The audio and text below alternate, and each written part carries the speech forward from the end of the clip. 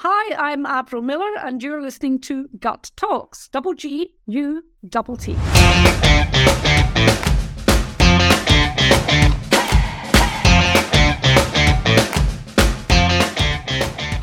If you don't mind, I'm going to share a story here with you. Back in 2020, when I think we kind of all got to know how to live with COVID and all of that, especially in Italy, living with masks and so on, I had to go back to university. Actually, they were waiting to do my session once they reopened the school. So, because I was doing stuff online at another university, that was really, really tough because I was the only one on camera. Mm-hmm. I couldn't see the students. Yeah. And even like some of them came last year to like an alumni reunion, whatever. And some were like, hey, how are you? And I'm like, how are you? Because I'd never seen their faces. So that was back in September 2020. And this was my first experience like in class with students. Now, I always knew that I like to do stuff face-to-face, like workshops or sessions or whatever. And not only I had to wear a mask, they had to wear a mask. I had to wear a face shield as well. And I have my voice. I have my voice is not that, loud. So it was very interesting because there were so many, asks from the university where, if you conduct a workshop, people need to interact. Mm-hmm. And they couldn't interact. So I had to come like earlier in the morning and put Scotch tape on the floor.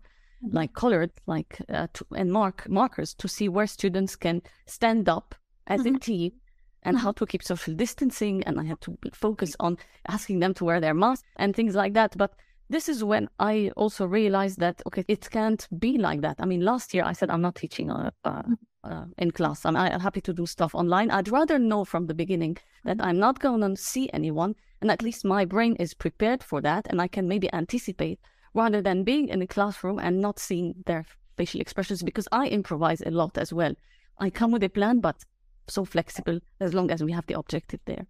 So for me, that was a turning point where I'm like, okay, I need to rethink everything because, one of the things was I'm completely going online, which I'm not saying I like or don't like, but I just learned to live with it, and I'm exploring other ways of doing things that are more scalable. Yeah. But for me, that was an experience, and I don't know if it makes sense for you. No, it makes complete sense. That absolutely makes complete sense, and it's a really, really interesting challenge. I mean, I think there are so many upsides to us to taking this. I mean, I think it's a 10-year acceleration in the move towards remote learning and remote communication and hybrid working, and much of it is absolutely brilliant and outstanding, and some of it isn't. and we're still trying to work out the best ways of doing that. And I am a huge believer in the power of physical energy and presence. Mm-hmm. And so you can put some of that, a bit of that into a recording or a video or whatever it is. But human beings need each other. We regulate each other by our physical presence, by our literal physical presence. And it's a bit like you talking about your gut. But for many, many years, people have been saying, you need to get out of your body and into your mind and work with your mind. And this is one of the most damaging things that has ever happened. We need to be firmly rooted in our bodies, with our minds interacting with it. And then we have this external, spiritual, if you choose to believe it, and I do, or energetic part of yourself. And those three work in symbiosis all the time. And so we have to be mindful of that. There's no extremes. The mixture is so important for regulating ourselves, regulating each other. It starts with the gut. It ends with the gut. It's in your gut.